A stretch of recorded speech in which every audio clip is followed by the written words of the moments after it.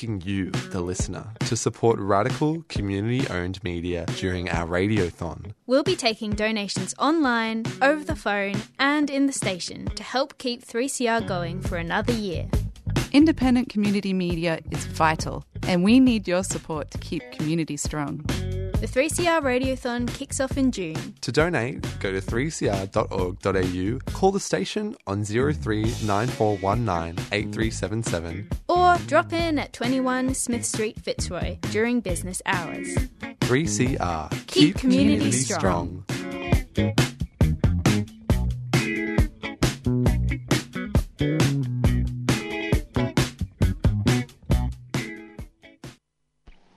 There is a place where time stands still, where nature is harsh and demanding, where only the quick and the strong and the deadly can survive.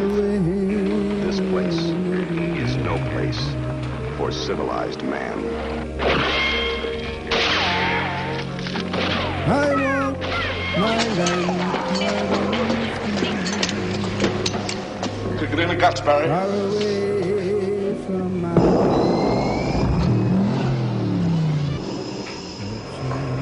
All you've got to do now is pass the Australian culture test. 3 simple questions, 3 correct answers, and you go through that doorway to the greatest little country in the world. That's right. You're on Showreel on 3CR, and of course we have to reiterate, we have to repeat that it is coming up to Radiothon that makes us possible to retain our presence on the air, bring community to you on your... you would have been aware that there's a new app that allows you to connect to community radio and community radio 3CR in particular. So if you are unaware of that, go to our webpage and it will give you the download for that particular app. Makes it much easier for you to actually plug in to 3CR using modern devices. But also, of course, Radiothon. I have to earn $750 for Showreel, this wonderful piece of Australian-focused film programming. So if you've got any cents, dollars, and goodwill, then of course you should go online and spread the love. You can also ring during the Radiothon day that we have later in the month, halfway through the month, that we'll be doing a live Radiothon show right across the station. The first week of is devoted to other language programs, and then the following week is all the general programs, which of course is where Showreel falls in. Before we get on to the actual program that we've got today, a reminder that there's a fundraiser for Julian Assange fight on at Thornbury Theatre, 4 p.m. on Saturday. It's Ithaca. It's also going to have a Q&A. John Shipton, Julian's father's going to be there. So to help with the fight to bring Julian home, you could go to that particular screening. Great film, very interesting documentary. But now we've got another very interesting documentary. It's called My Rebetika Blues. Rebetika is a Greek music that is called The Blues of Greece. And the film is written and made by Mary Zouknassis, who is on a journey, a personal journey, with Rebetika as the background to it. Anyway, I had a chat with Mary. I found the film absolutely fascinating. My Rebetika Blues is fascinating on a whole lot of levels. The subject as well as how you've made it. Can you tell me how your approach to filmmaking? Thank you. Yes. Look, this film is it's a deeply felt film. It's a very passionate film. It comes from, I guess, a personal journey to explore this music called My Rebetika Blues. But it's also a parallel investigation around my grandmother and her displacement at the turn of the 20th century, which was also the beginnings of this music. And in a way, the process or the formation of the filmmaking for me, it comes out of a great tradition, I think, of film essay style, which starts with Agnes Varda, for instance, who's one of the best and most wonderful documentarians, I think. So I tell this story through a kind of personal journey, but I use my character, in a sense, to provide an anchor for the audience. So although I'm in it, it's really a way of trying to connect audiences to a story that has a deep resonance, I think, for everyone. But using that kind of style, I think, helps to galvanise people or connect them in some way. It's I hope that helps. No, it's fantastic because no detail is too small, and it's fascinating because this is how one actually understands the world around one. Yeah, correct. And I think that's right, because the themes in the film are really driven by forced migration and war and tragedy and loss and despair on the one hand. But on the other hand, it's about joy and connection and making bonds and building communities. And I wanted to really tell a story, and music obviously is such a strong and powerful way of connecting people because you feel it, right? And I think that by being able to use the character of myself or be able to also work with other characters, it enables people to really understand some of the tragedies of the 20th and 21st century, if I must say it that way. And also in that sense too, it's quite contemporaneous because the film is actually a response to the Syrian civil war. It kind of came out of that, but being part of that when I was filming Dogs of Democracy, my previous film. And now it just feels like, with the Ukraine, it's just like people are continually forced from their homes because of war. And we need to understand the tragedy of that, I think. That doesn't stop at, the war itself. It goes on for 100 years. Like, I'm still feeling the tragedy of my grandmother's forced migration. It's a very working class film, isn't it? It's from the perspective of the mass, not the perspective of the Bothwellers. Yeah, that's right. And I think the music itself, like the music, Rembetika music for Greeks, right? Everybody, well, not actually, a certain generation of Greeks really know the music quite well. And we say in more Western cultures, Anglo cultures, may have a familiarity with the bouzouki, that kind of sound. Yeah.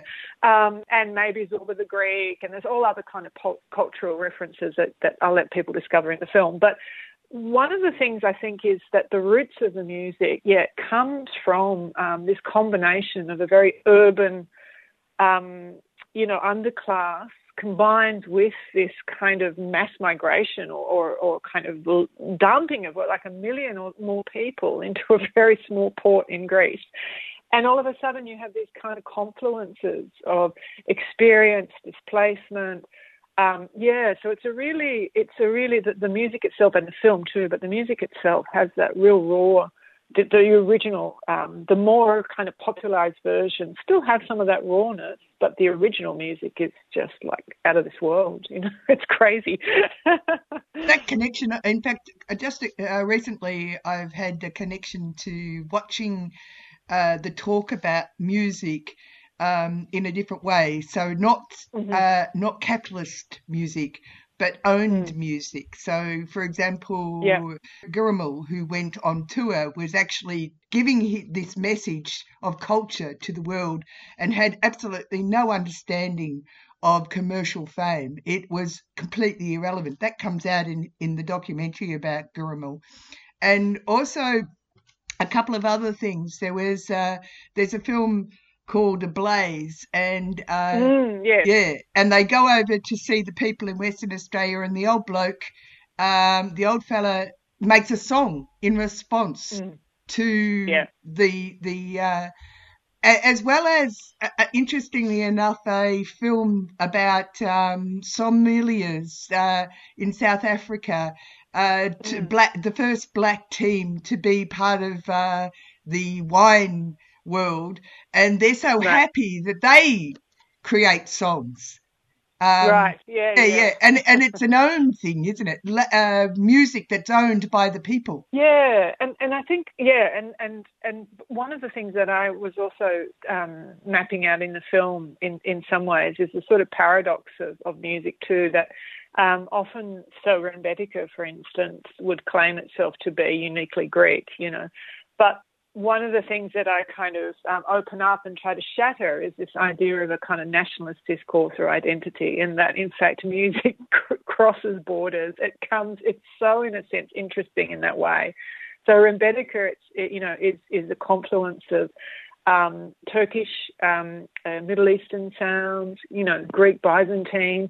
And there's an example in the film where I show the kind of contrariness of the music itself being banned in Greece and being banned in Turkey for the same sound. Yeah. One sounding too Greek, one sounding too Turkish. So it's interesting how music also, it can come from a really deep-rooted experience, like, say, the American blues, which is often compared to Greek Rembetika is often compared to that because it's coming from these deeply felt stories. But in terms of Rembetika, it also has this other effect of a kind of nationalist claim, but then also, being banned. It's got quite a unique history, I think, and also, as I said, there's moments that people would identify the sound anyway, which, as I said, I want people to see the film before we reveal too much about that. Yeah, that's right. But because it's actually fantastic in a whole lot of ways. It's not just the making of the film and how it's made, but it's actually the historical context, because it explained a really lot to because I'm of Irish background. With some smattered European, but not this. So being part of the Australian multicultural fabric, this reclaims the respect that should be given to the whole of the Greek diaspora, doesn't it? Yeah, it does. And it also, I think, sheds light on experiences that people don't know about at all, like the actual... my grandmother's journey from Smyrna, which is now called Izmir, was a part of the Greek-Turkish War in the 1990s, 1922, and that it's often called a genocide, one of many genocides. But both the Greeks and the Turks were in some ways responsible for the war. But unfortunately, I think, the experience that happened to the people that had to leave was instigated by the Turks. So one of the things is that this history, this kind of moment in history that I think very few people know about, the film helps kind of bring some attention to that and to the journeys that are, as you say, kind of diasporic. Like, there's so many different Greek experiences that, in fact, every character in the film, in one way or another, has a migration story. So that's part of the actual weaving of the film as well, together. And I was really fascinated by the idea that you're called a cultural philosopher, and that really comes out in this film.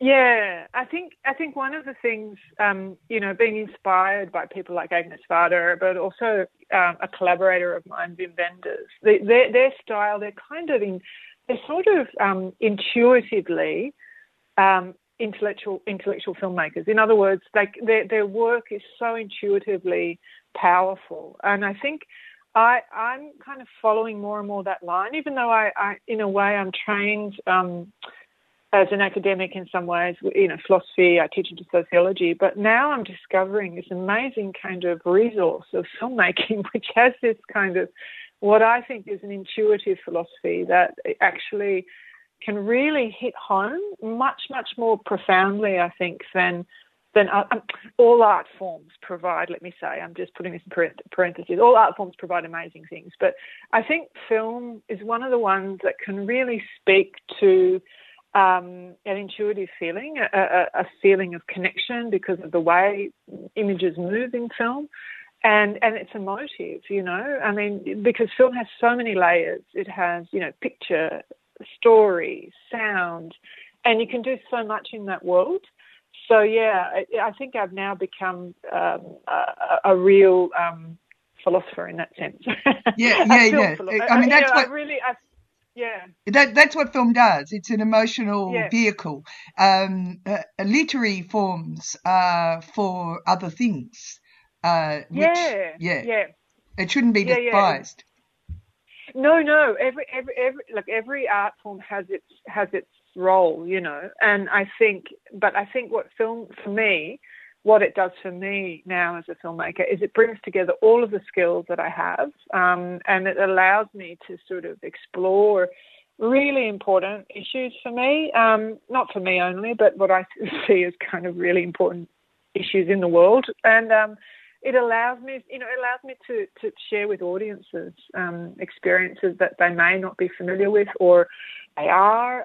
And one of the most interesting things now is I've sort of shown it a few times around the world now. And one of the things is that although there might be different audiences and different experiences of whatever it is, you know, migration or not migration or even living in the same country, there's some point of connection. Somebody will connect with something in the film, whether it be just the journey of leaving home or, you know, discovering a sound or cultural displacement, whatever it is. I'm finding audiences are connecting. Even though the story is a particular story, it does seem to reach a variety of people, I think, which is great. You take us into the belly of the cities. I love that. Yeah. And you mean sort of with the actual storytelling, or you mean with the visuals as well?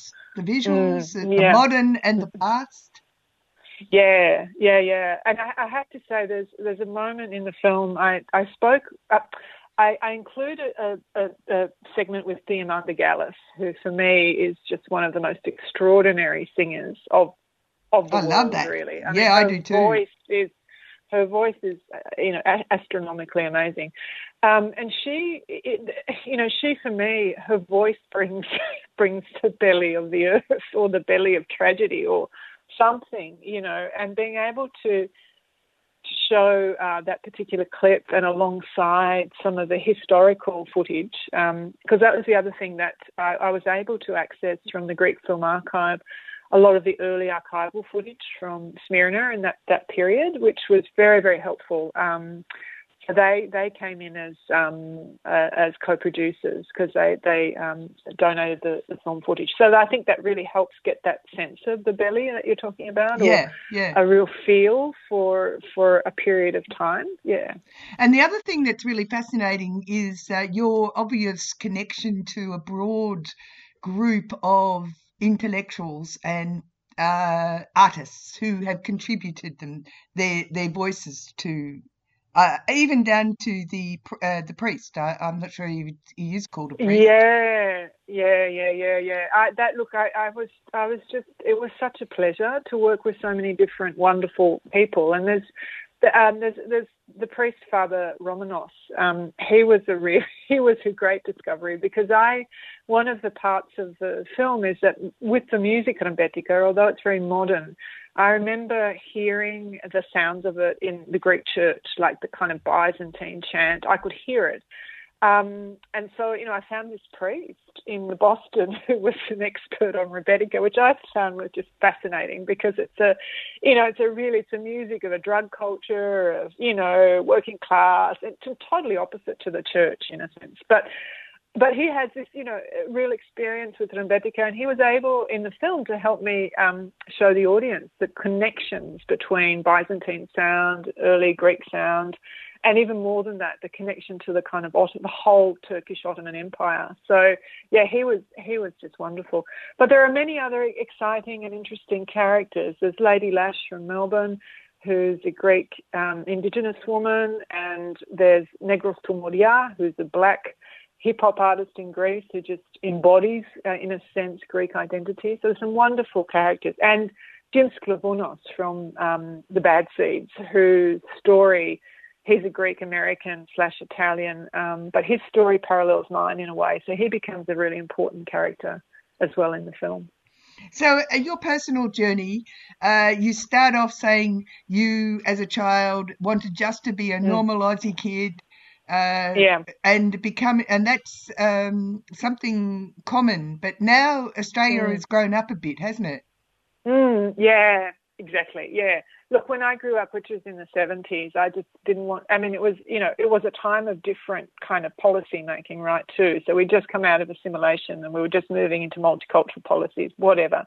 But I was, 8 or something like this, and really didn't want to have anything to do with my Greek culture at all, because I also grew up in Mount Druitt in the western suburbs, which was it still is, very, very, at that point, it was very white working class. Now it's actually quite multicultural, but still got quite a lot of white working class.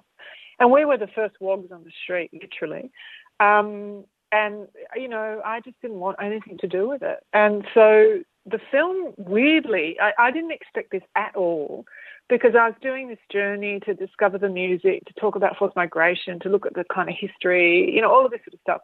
But it actually made me realise how Australian I am. Like, in fact, I'm deeply Australian. And I hadn't realised that before. I always like I was never at home here. I was Greek Australian. I didn't know where my home was or whatever. But I actually found making the film that I am really Australian. And being born here, there's a particular kind of set of cultural, let's say, normativeness or habits that you just develop. And I feel really, proud now to feel that actually I've discovered that through making this film, and I can call myself Australian. Even though I hated it before, but now I feel, that's right, we've grown up. I think we're growing up even more, and I think I'd just love to see more, more stories about these kinds of things and then shown as well. I mean, one of the problems with, I think still, unfortunately, with some of the broadcasters here is they just don't, they have particular versions of what Australian stories are, but there's so many wide,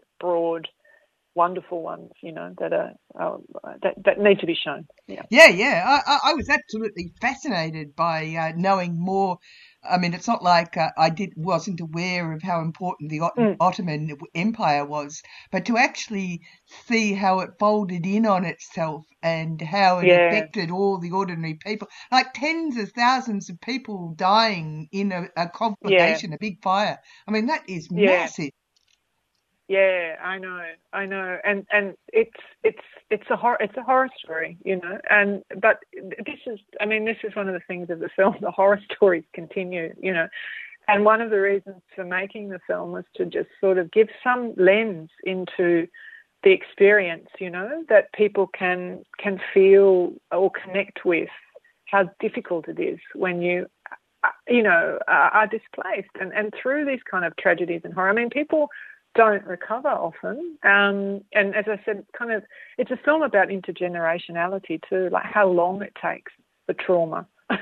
and I still feel it. My parents lived it, and I still feel it to a certain extent, and it just doesn't, there's healing that has to be done, and we've really got to, I don't know, just keep telling stories, keep opening up these issues, because war is ugly, and it just devastates the environment and people. But at the same time, the film, I think, is also about the potential of hope, really, that people can come together and build some kind of connection. And there's wonderful, I mean, all around the world, there are Rembetika players as well, all doing their own thing. I'm just giving a snapshot, I suppose, of a particular kind of journey.